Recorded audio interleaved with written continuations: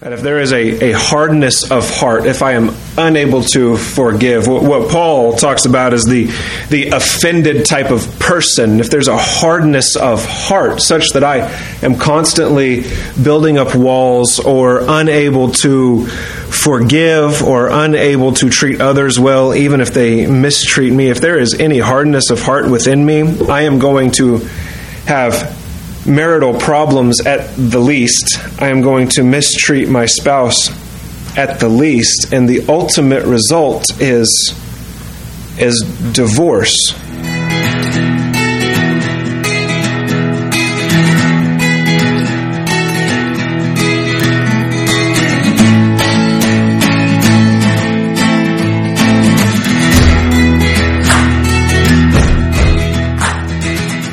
In 1 Corinthians, so far, Paul has been getting at the unity of the church. The church in Corinth was divided. It was divided into several different sects, several different denominations within the church. Denominationalism was happening in the local church at Corinth. And so Paul is addressing this division, and the first claim he makes is that unity happens by maturity. That when the church pursues maturity in the faith, when the church pursues the knowledge of God, the church becomes unified in the faith. That people are humbled rather than full of themselves. When sound doctrine permeates the church, a correct knowledge of who God is and what God is doing, and a relational knowledge of God, not only a knowledge of mind, but a knowledge of heart. When these things permeate the local church, people consider others to be more important than themselves. And they cause less division when church discipline is practiced appropriately. It is for the benefit of the one living in sin and for the church body. And when Paul admonishes the church not to be an offended people, he admonishes them not to be an offended people, because offended people end up wronging and defrauding others, even if they don't mean to. And he's going to continue these ideas as he talks more about marriage. Of course, we've already gotten a dose of marriage.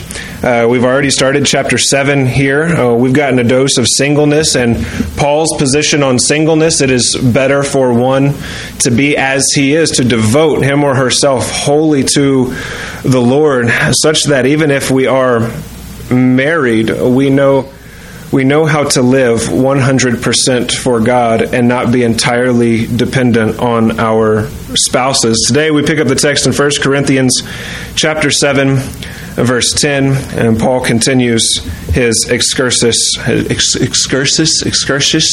don't know. I figured it out. Chapter 7, verse 10, he continues talking about marriage. But to the married, I give this instruction, not I, but the Lord, that the wife should not leave her husband. But if she does leave, she must remain unmarried or else be reconciled to her husband, and that the husband should not divorce his wife. But to the rest, I say, not the Lord, that if any brother has a wife who is an unbeliever, and she consents to live with him, he must not divorce her. And a woman who has an unbelieving husband, and he consents to live with her, she must not send her husband away. For the unbelieving husband is sanctified through his wife, and the unbelieving wife is sanctified through her believing husband. For otherwise your children are unclean, but now they are holy. Yet, if the unbelieving one leaves, let him leave. The brother or the sister is not under bondage in such cases, but God has called us to peace. For how do you know, O wife, whether you will save your husband? Or how do you know, O husband, whether you will save your wife? Only as the Lord has assigned each one, as God has called each, in this manner let him walk. And so I direct in all the churches. This is a particularly tough passage of Scripture to exegete, because in here you have not only marriage, but divorce. And you have Paul encouraging partners who are already together to live together, even if one is an unbeliever. And so you have to deal with the whole conception of marriage as between equally yoked individuals, two people who are in Christ, and that being perceived as a biblical instruction somewhere, but then Paul seeming to offer opposite instruction here. Before we start, I know that the divorce rate is high in our country, in our nation.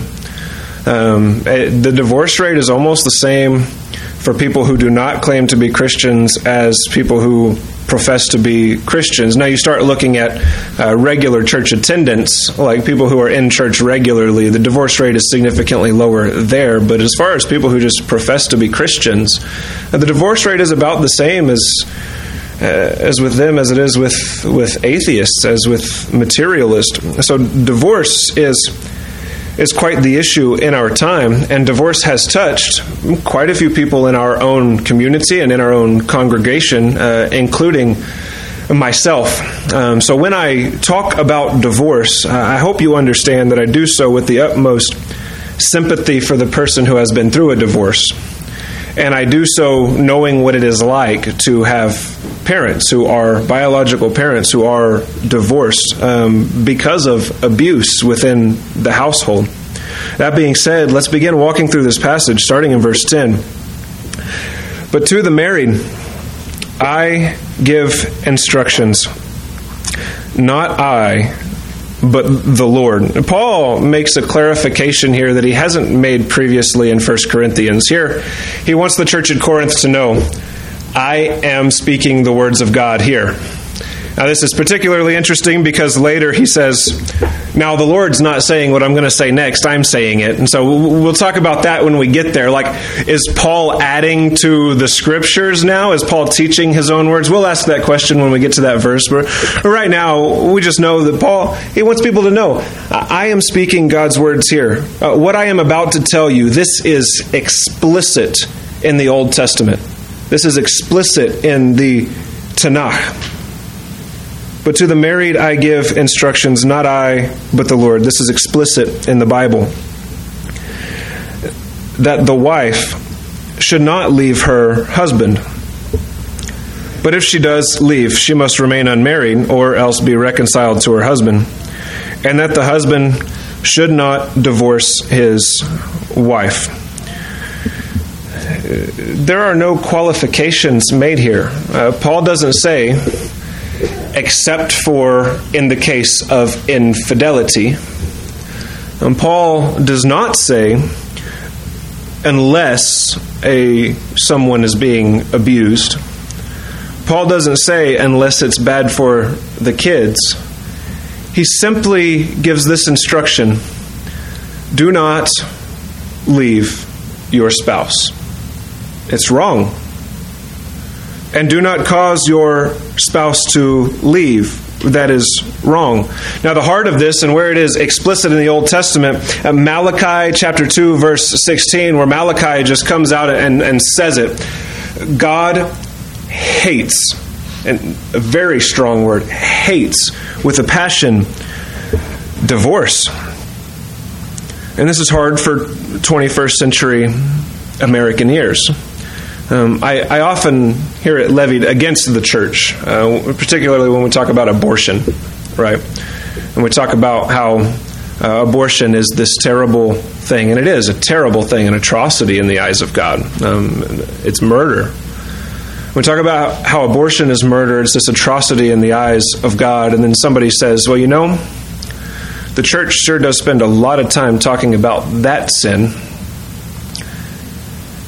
and not any time talking about many other sins. And one of the sins they throw out is the sin of divorce.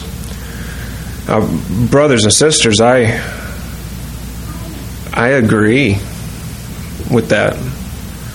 And the church should pay attention. We very rarely teach the importance of marital faithfulness, and I think it's because we live in a a society that is saturated with divorce. And I think some preachers are afraid to step on that landmine because there are so many people within the organized church who have been divorced. Now understand, if you've been divorced, I have no apathy toward you. I do not think little of you, just like I do not think little of anyone else who has sinned against me or against the Lord or against anyone. I'm not in a position to think little of anyone, but we do have to be honest about sin and what sin is. I have participated in my fair share of sin, and just because divorce isn't one of those doesn't mean my sins are not just as bad. Here, Paul, reflecting the heart of Malachi chapter 2, verse 16, says, do not. It's just simple. Do not. Now here we have a little bit of a conundrum because Jesus seemed to have taught something different. In Matthew chapter 19, verses 1 through 9. Let me just read this for you. In fact, when you're reading through 1 Corinthians and you read Paul's excursus, there it is, on divorce. Matthew 19, if you know it, comes right to mind. This is chapter 19 in Matthew's Gospel became very popular in the evangelical church because people sought to justify the divorce rate and their reasons for divorce. So they would say, there's an exception clause in Matthew chapter 19. And that exception clause is unless it's on the basis of infidelity, right? Well, let's read Matthew chapter 19 together, and we'll see what Jesus is teaching, and we'll see if Paul really is teaching something different from what Jesus taught. Matthew chapter 19, when Jesus had finished these words, he departed from Galilee and came into the region of Judea beyond the Jordan, and large crowds followed him, and he healed them there. Some Pharisees came to Jesus, testing him and asking, is it lawful for a man to divorce his wife for any reason at all? Is it lawful? According to the Pharisees, no, not lawful. They wanted to know what Jesus thought, and they had their own motivation for that. Verse 4, and he, Jesus, answered and said, have you not read that he who created them from the beginning made them male and female? And said, for this reason, a man shall leave his father and mother and be joined to his wife, and the two shall become one flesh. There Jesus appeals to Genesis chapters 1 and 2 for the definition of marriage. Marriage between a man and a woman in covenant that lasts forever. A covenant that means God has joined you together. Therefore, there should be no separation. No man can separate that, not even you, right? God has joined the two together. So they are no longer two, but one flesh. And what therefore God has joined together, let no man separate. Jesus' answer is pretty clear. No, divorce is not lawful on any grounds. People skip that and jump right to the exception clause to make it mean what they want it to mean in order to justify their own sin. There's no exception clause here. Jesus is perfectly plain. What therefore God has joined together, let no man separate. Period. Now the Pharisees insert themselves again. They said to him, why then did Moses command to give her a certificate of divorce and send her away? Even if they don't believe divorce is lawful, it seems they're trying to entrap Jesus here. The Pharisees were good at trying to do that. They weren't good at doing it. They were good at trying. Why then did Moses command to give her a certificate of divorce and send her away? I imagine this was also a topic of theological debate in the synagogue. Oh, you want an interesting conversation? Let's ask this question and let's talk about it until it's time to go, right? We don't have any questions like that in the church today, do we? We have plenty of those. So they asked this to Jesus. And he said to them, because of your hardness of heart, Moses permitted. Now, permitted's a key word. Permitting is quite different from commanding. It seems Moses did not actually command anyone to give anyone a certificate of divorce. But Moses did permit it in the law. Why? Because of the hardness of people's hearts. What leads to divorce? Well, somebody messing up doesn't lead to divorce. I would argue that not even infidelity necessarily leads to divorce. It's a hardness of heart, according to Jesus. That if there is a hardness of heart, if I am unable to forgive, what Paul talks about is the offended type of person. If there's a hardness of heart such that I am constantly building up walls or unable to forgive or unable to treat others well, even if they mistreat me, if there is any hardness of heart within me, I am going to have marital problems at the least. I am going to mistreat my spouse at the least, and the ultimate result is divorce. You think about every case you know of where somebody has gotten a divorce, and what escalation led to a termination of contract, relationship. It always escalated from a simple hardness of heart. I imagine. I don't think you could find a case where it didn't just escalate from somebody's hardness of heart. And Christians are called to have soft hearts, to weep with those who weep, to suffer with those who suffer,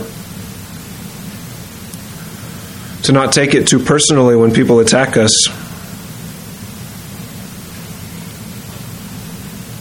to be able to forgive because we consider others to be more important than ourselves. And this is especially true in the context of a marriage relationship. So Jesus points out their misappropriation of Scripture. Moses did not command to give her a certificate of divorce and send her away. No, he permitted you to divorce your wives because of the hardness of your hearts. And Jesus says, but from the beginning it was not this way. This is not God's design for marriage. And in verse 9, in Matthew chapter 19, this is where we find what many people refer to as the exception clause. And I say to you, whoever divorces his wife, except for immorality, and marries another woman, commits adultery. Now, if we interpret verse 9 to mean that there is this exception clause for divorce, that somehow this makes divorce okay, then we disagree with how Jesus has already answered the question when he said, no, divorce is not lawful. So when Jesus says this, or gives, this is an exception in some way, but in order to know, we just need to look at the grammar of the verse here, and you can see it in English. Jesus says, and I say to you, whoever divorces his wife, so we know that divorce is already sin. Whoever divorces his wife. And then he gives the exception, except for immorality. And the word immorality there being the word porneia, referring to sexual sin, could refer to infidelity. Sexual infidelity could refer to simple lust, the observation of pornographic material, which didn't exist at the time in the form it does today, but still did exist. This would be someone who tries to define his or her own sexual identity or orientation, right? People oftentimes say, Jesus didn't talk about that explicitly, but that is what this word means. Jesus said this. It is in the red letters, right? Except for porneia, this sexual immorality, this self-identification orientation, and marries another woman, commits adultery. So divorce is always a sin. But where divorce is, you are either an adulterer or not. Not all divorce is adulterous. And so if someone divorces because of immorality, that divorce is not also adultery. But if someone divorces and the spouse has not been unfaithful, then that divorce is not adultery. So in one case, someone is guilty of 2 sins rather than 1. You see, and in one case, someone is only guilty of the divorce. So what Jesus teaches in Matthew 19, Paul agrees with it. He's teaching it. God absolutely hates divorce. And Paul wants people to know. Now, are you ready to move on? 1 Corinthians chapter 7, verse 12. But to the rest, those who are not in this category of marriage, those who are in a marriage, but it's not between 2 believers, like he was talking about in verses 10 and 11. To the rest, I say, not the Lord. All right, Paul, what do you mean, you say, and not the Lord? Is it right for you to add your own words to the Scriptures? If somebody stood up in the pulpit today and said, now God didn't say this, but I'm going to tell you, we should have a problem with that. We might want to say, get out of the pulpit. One of our elders here would most definitely stand up and usher someone away from the podium, okay? Because we don't want anything added to the text of Scripture. Yet Paul, writing to the Corinthians,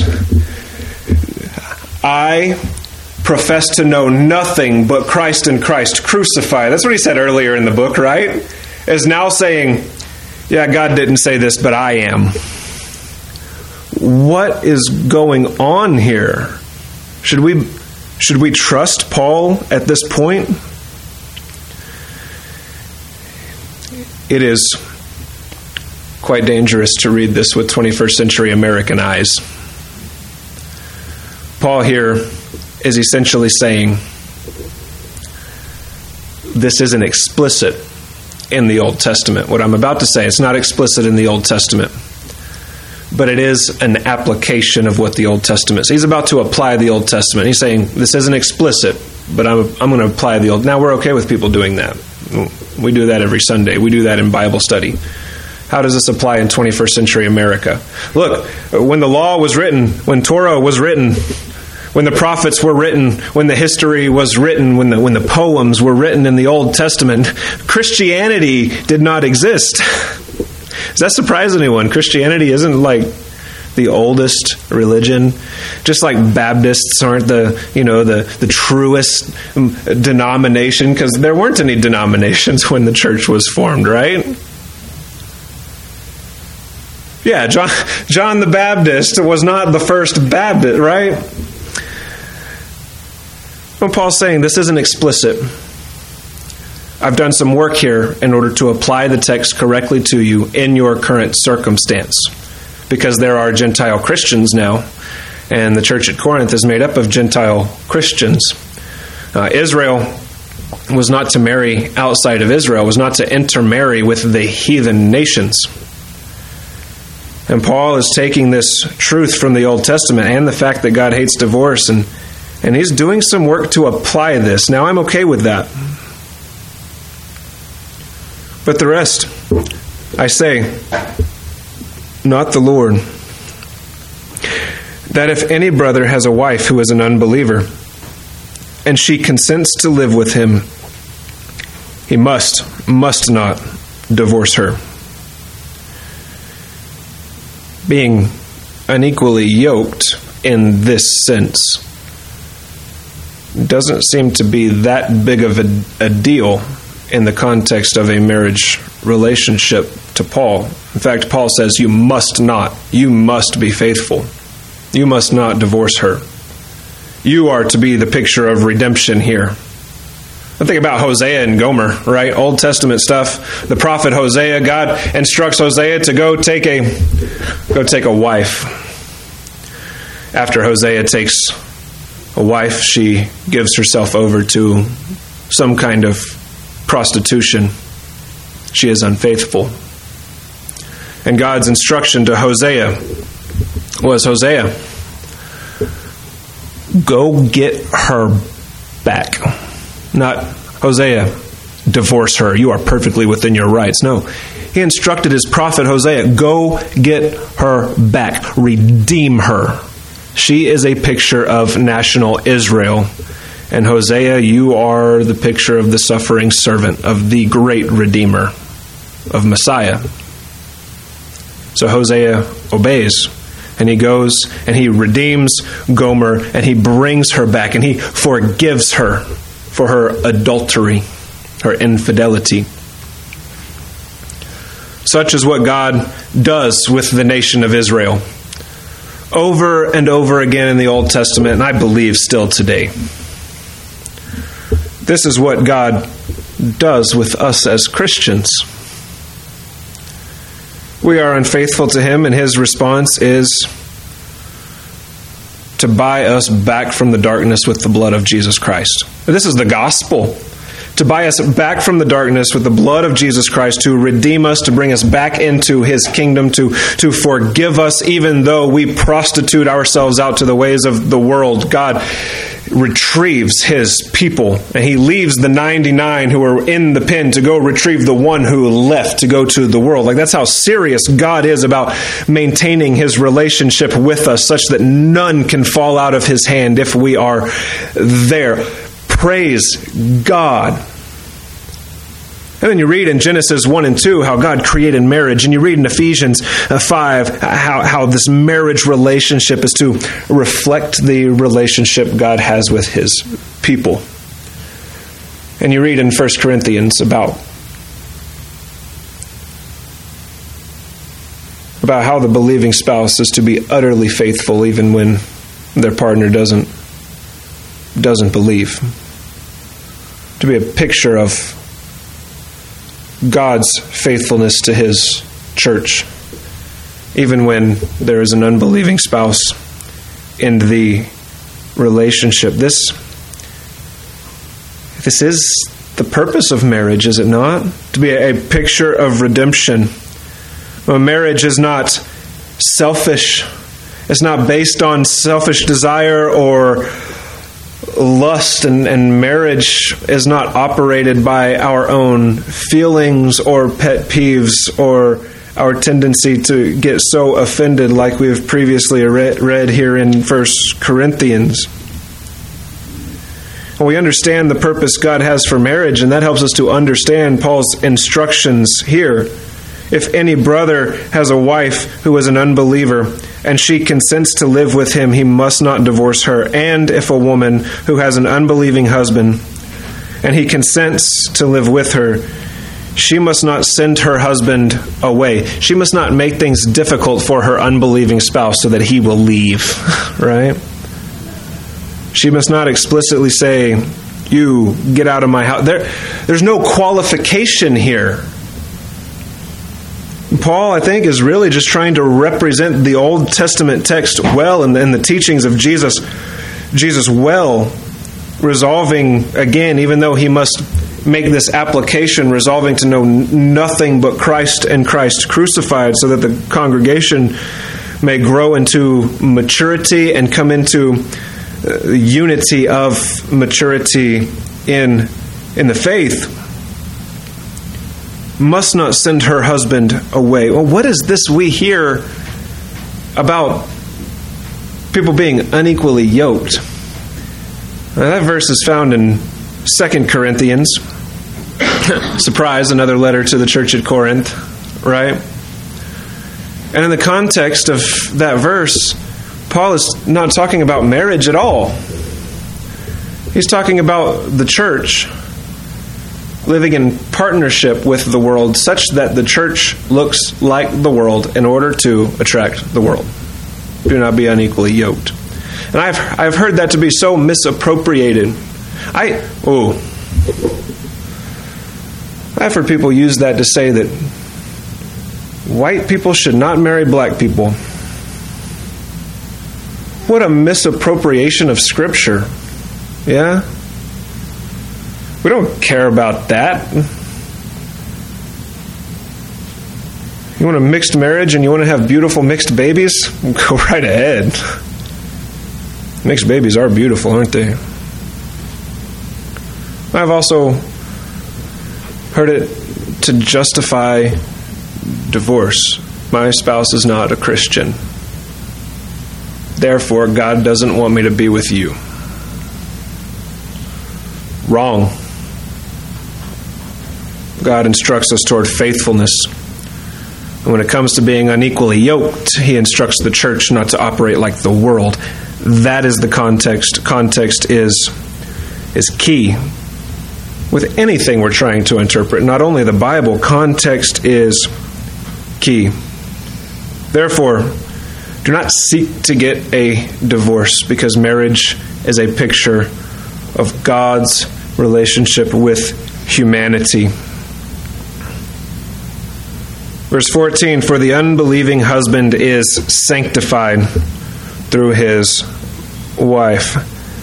This is some interesting and thought-provoking language, is it not? For the unbelieving husband is sanctified through his wife, and the believing wife is sanctified through her believing husband. Did you know the word sanctified is a made-up word?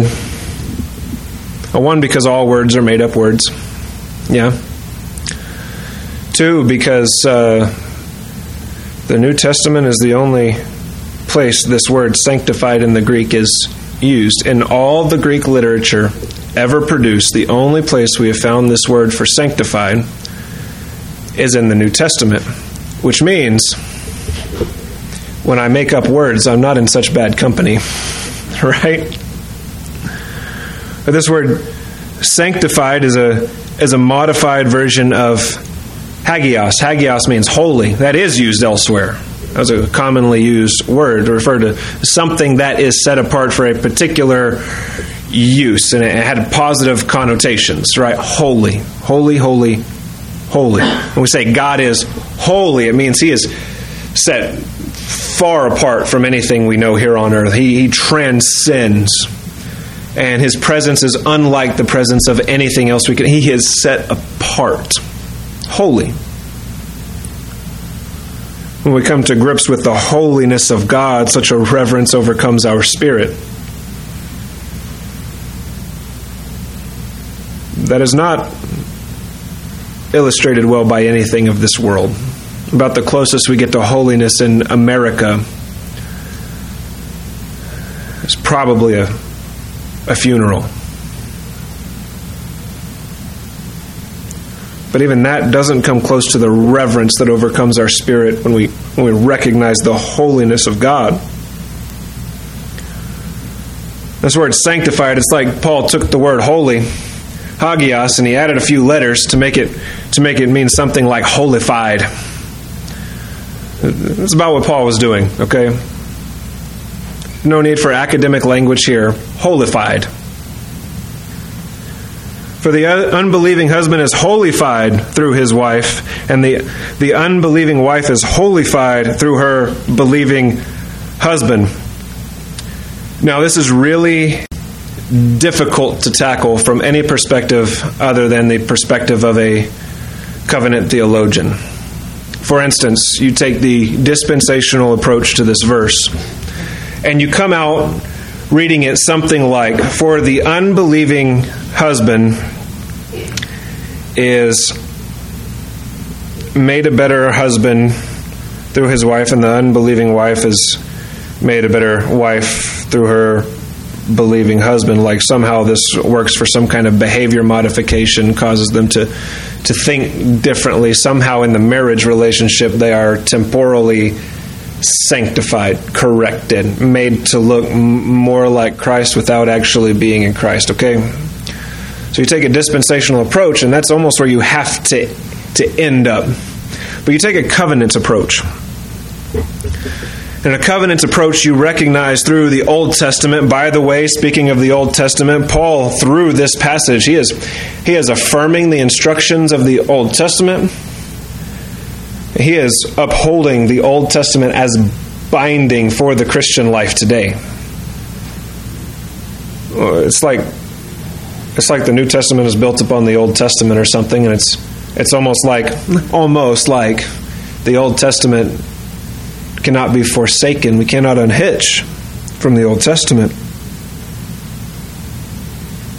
At least if we want to believe the New Testament, we can't. If you forsake the Old Testament, you also have to forsake Paul's words. He upheld the Old Testament as a standard for Christian living, not only Jewish living, but Christian living, the church. You take a covenant approach to this, and covenantal theologians recognize the covenants of the Old Testament as a type of the covenant we have in Christ.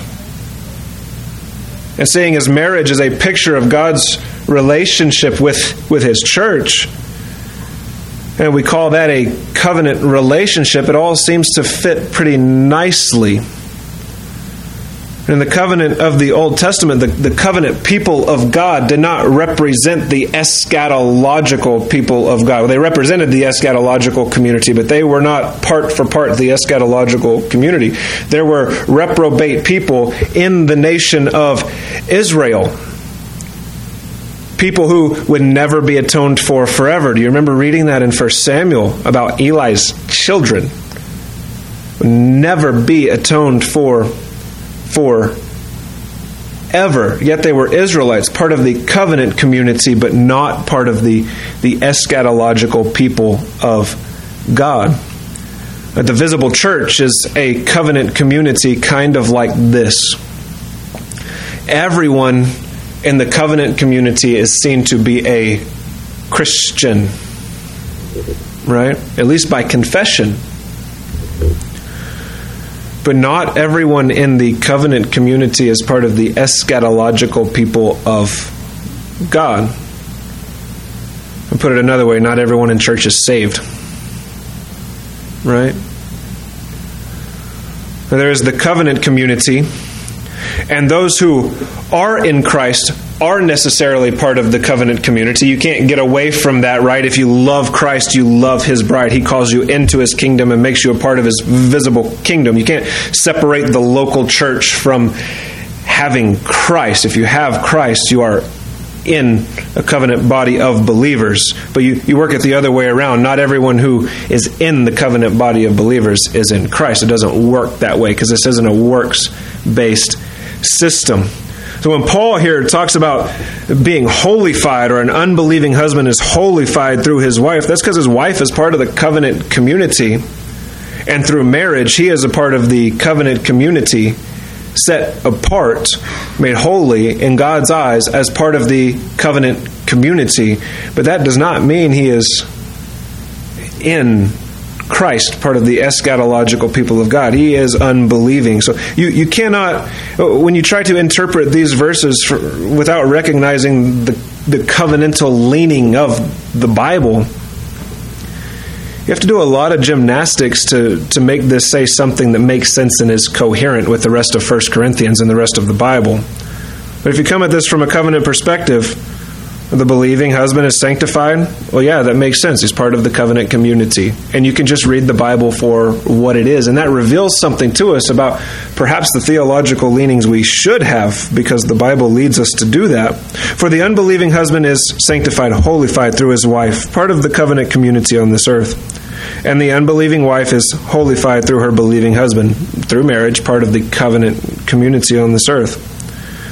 For otherwise, your children are unclean, but now they are holy. And I have heard some people do some atrocious things with this little piece of information too. For instance, saying something like, parents, you better be in church, because if you're not in church,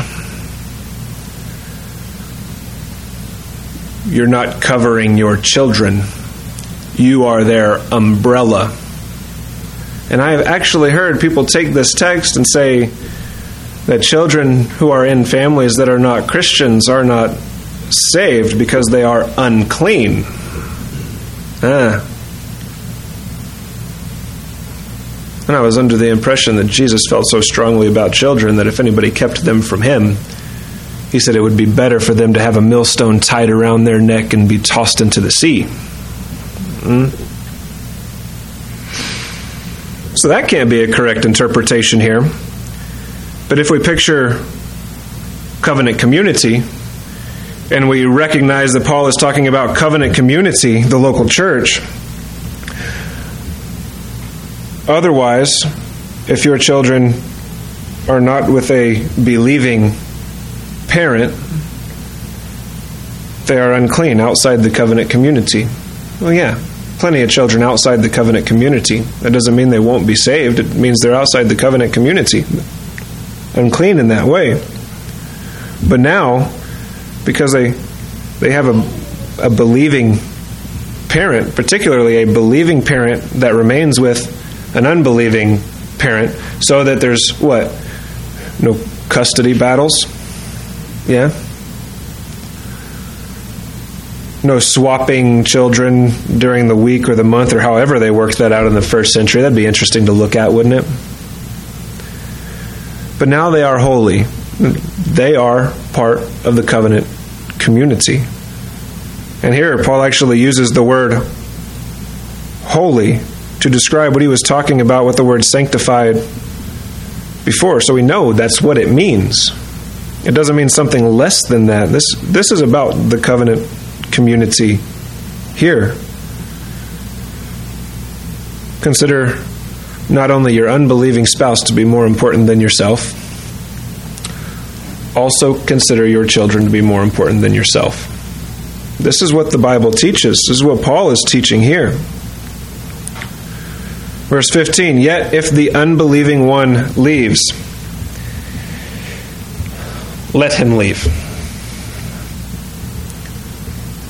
The brother or sister is not under bondage in such cases. Why? Because it's not a legitimate marriage, it's a contract. Right? Legitimate marriage is two people put together by God who are not to be separated. Well, God doesn't himself string together, make one flesh, which is more than just about sex, right?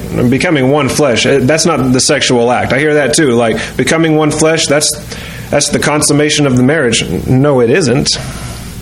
Becoming one flesh is having a Holy Spirit-led covenant between two people under God, and the Holy Spirit actually, this is a spiritual act, actually takes those two people and knits them together in a way that makes divorce impossible. Yeah? Not according to the standards of the world or the laws of the world. Look, the world can have its marriage. That seems pretty shallow to me anyway. The world can have its version of marriage. I don't want anything to do with that. Man, I want this one flesh knit together, deep relationship with a woman that God has called me to be with. And there are some in this life God has not called them to be with anyone, right? Hasn't knit them together. I mean, quite literally, those whom God has called into marriage, quite literally, they have a soul mate. That is a real thing. And God himself knits that person together. And why do you think Paul, who was most likely married, and his spouse passed away, says, I desire that you be like me, not getting married again. I mean, once you're with your soulmate, nobody else is sufficient. Nobody else can live up to that. You're better off not putting them through the pain of having to live up to your soulmate, right? But it's also good for you because you could serve God, and we've already covered that in 1 Corinthians here. But if the unbeliever leaves, let him. You are not under bondage in such cases. God hasn't made you one flesh. God hasn't knit you together like that. But God has called us to peace. Now this is interesting. God has called us to peace.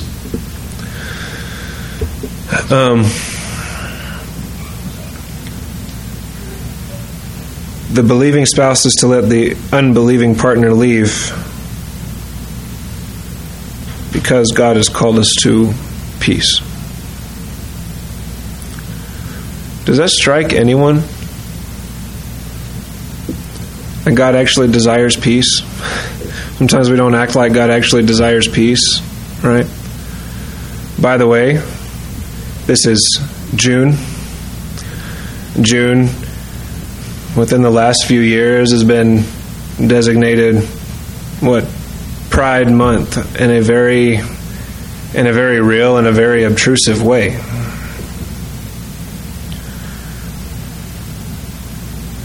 And here, Paul talking into the marriage relationship and into sexual sin and into porneia, which includes homosexuality, and which includes sexual orientations that are not natural, and which includes sexual identities that are not natural, and which includes lust, and which includes those pornographic images that are so prevalent on the television screen, sexualizing, overtly sexualizing creatures God has created in His image,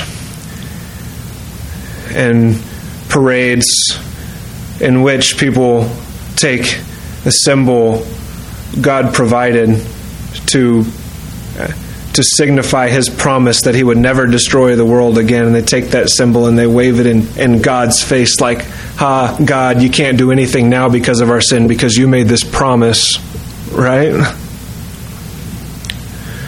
And Paul is speaking into this. First century Rome was about as bad. Okay, if you understand the imperial cult and some of the cult prostitution that was going on, and the parades and the orgies going on at this time, as Paul is writing this, and then with all of this sinfulness in view, Paul first in 1 Corinthians chapter 5 says, "Don't judge those outside the church." Well, that's not the mentality most professing Christians take, is it? No, we want to just straight up condemn people, and that's where we land, and we complain about it. And then here in chapter 7, with the same sins in view, this time within the context of the marriage relationship and infidelity, which leads to all that, says, "Because God has called you to peace." What? God, I thought you wanted me to stand up and cry out against the sin of the world and how terrible the world is.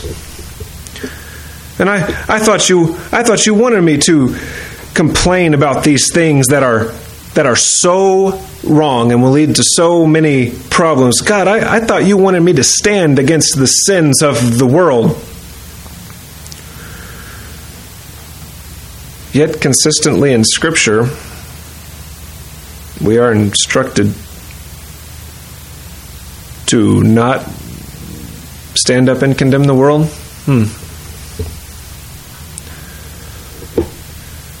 We are identified as a people called to peace by God. We are instructed to speak into the issues of the world with reason and speak the gospel. And you think about what the gospel is. What is it? It's a message of peace between God and man.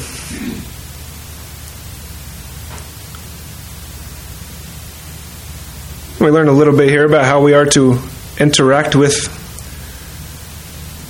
unbelievers.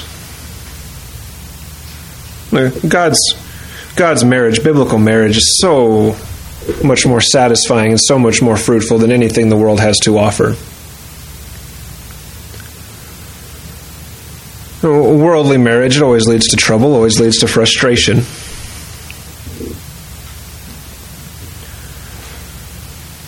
But God has called us to peace.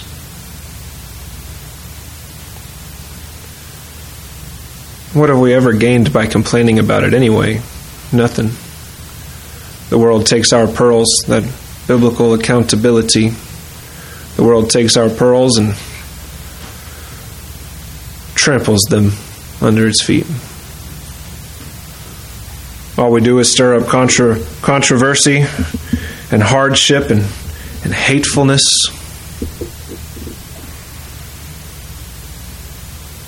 and as a result of the way we handle things when we're trying to fix it. The world spirals into its vicious cycle, out of control, and gets worse and worse and worse and worse. Have you ever, tried to help someone so much? And you have good intent, right? Help someone so much, and you end up being the one who pushes them over the edge. That's kind of what happens, isn't it?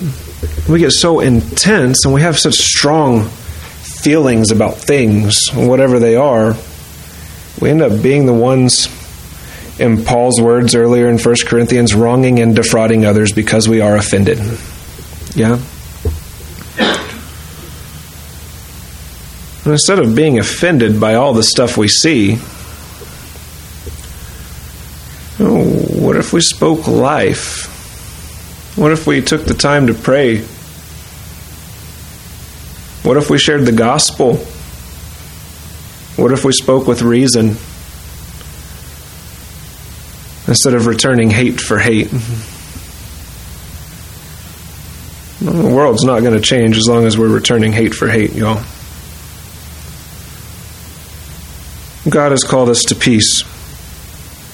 Such is true when an unbelieving spouse leaves a believing partner. The believing partner is called to peace. Not to think about the one who left with disdain.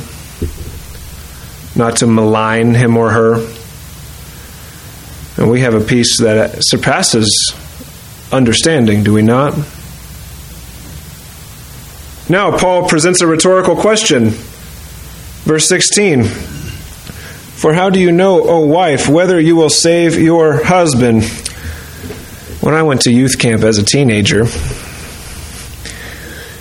we talked about how we hoped our girlfriends would come to know Christ as a result of our dating them.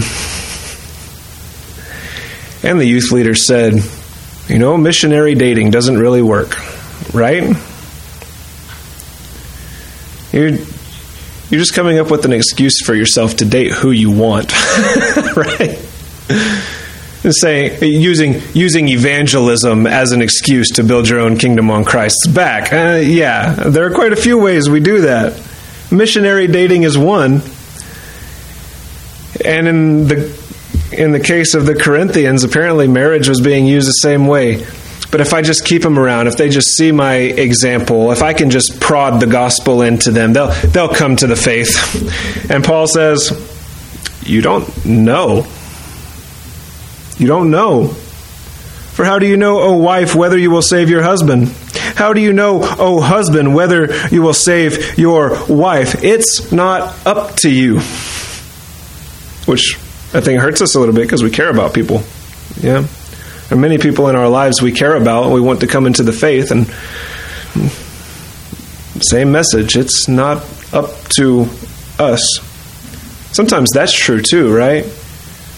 You spend so much time and energy trying to get the gospel into somebody, trying to scare the hell out of somebody.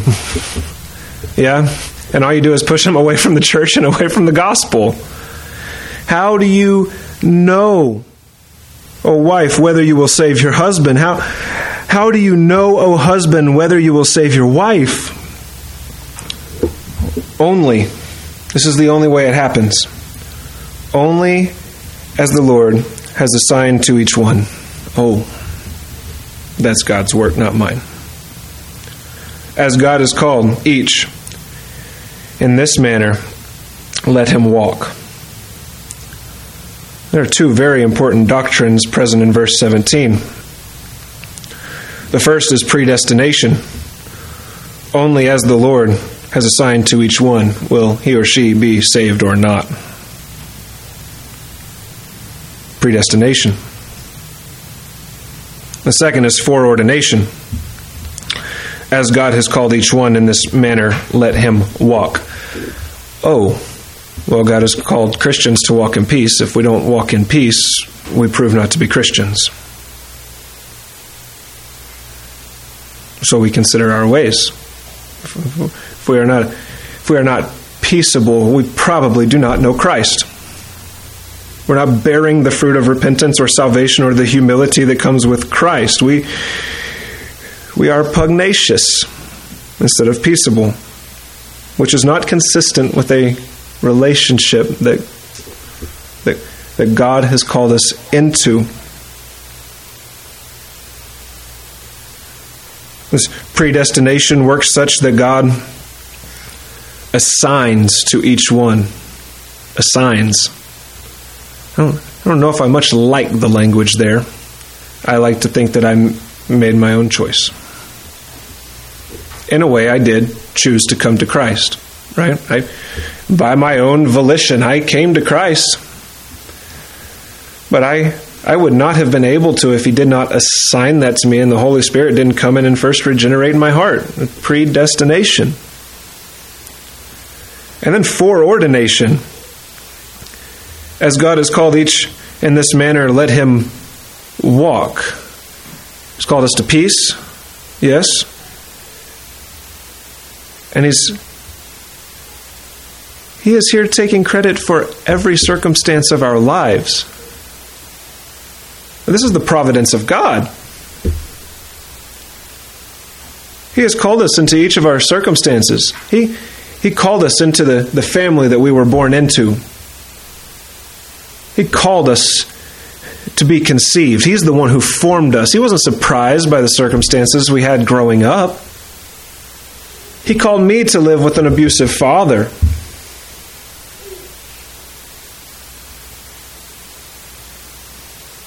He called me to bear with the people who have made me enemies over the year and the people who persecute me. He called me to live in those circumstances and has called me to peace. He has called me to be here in Pierce, Arizona on this Sunday morning presenting this message. That's foreordination. This is decided. This is in the mind of God.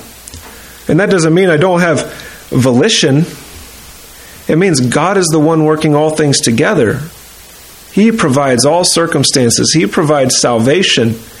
And boy, when we recognize the providence of God, we learn a little bit about what it means to be content, don't we? Learn a lot about what it means to be content. Rather than prideful, rather than thinking we deserve more. Rather than thinking we deserve to be respected or well thought of. Rather than thinking we deserve anything, we recognize this is everything, a gift from God. Praise God from whom all blessings flow. Praise Him, all creatures here below. Praise Him above, ye heavenly hosts. Praise Father, Son, and Holy Ghost. That praise comes from a heart of contentment. Understanding providence leads to contentment, and contentment leads to a happy life no matter our circumstances. You've heard the phrase, beauty is in the eye of a beholder. Yes. That's it. We don't have to live, woe is me. We don't have to be little Eeyores running around, if you even know who Eeyore is. Okay. No, we can be content, and that leads to a happy life. You want the secret to a happy life? Contentment. You want the secret to contentment? Understanding the providence of God. Maturity leading to unity through contentment. How about that? You see what Paul is doing here?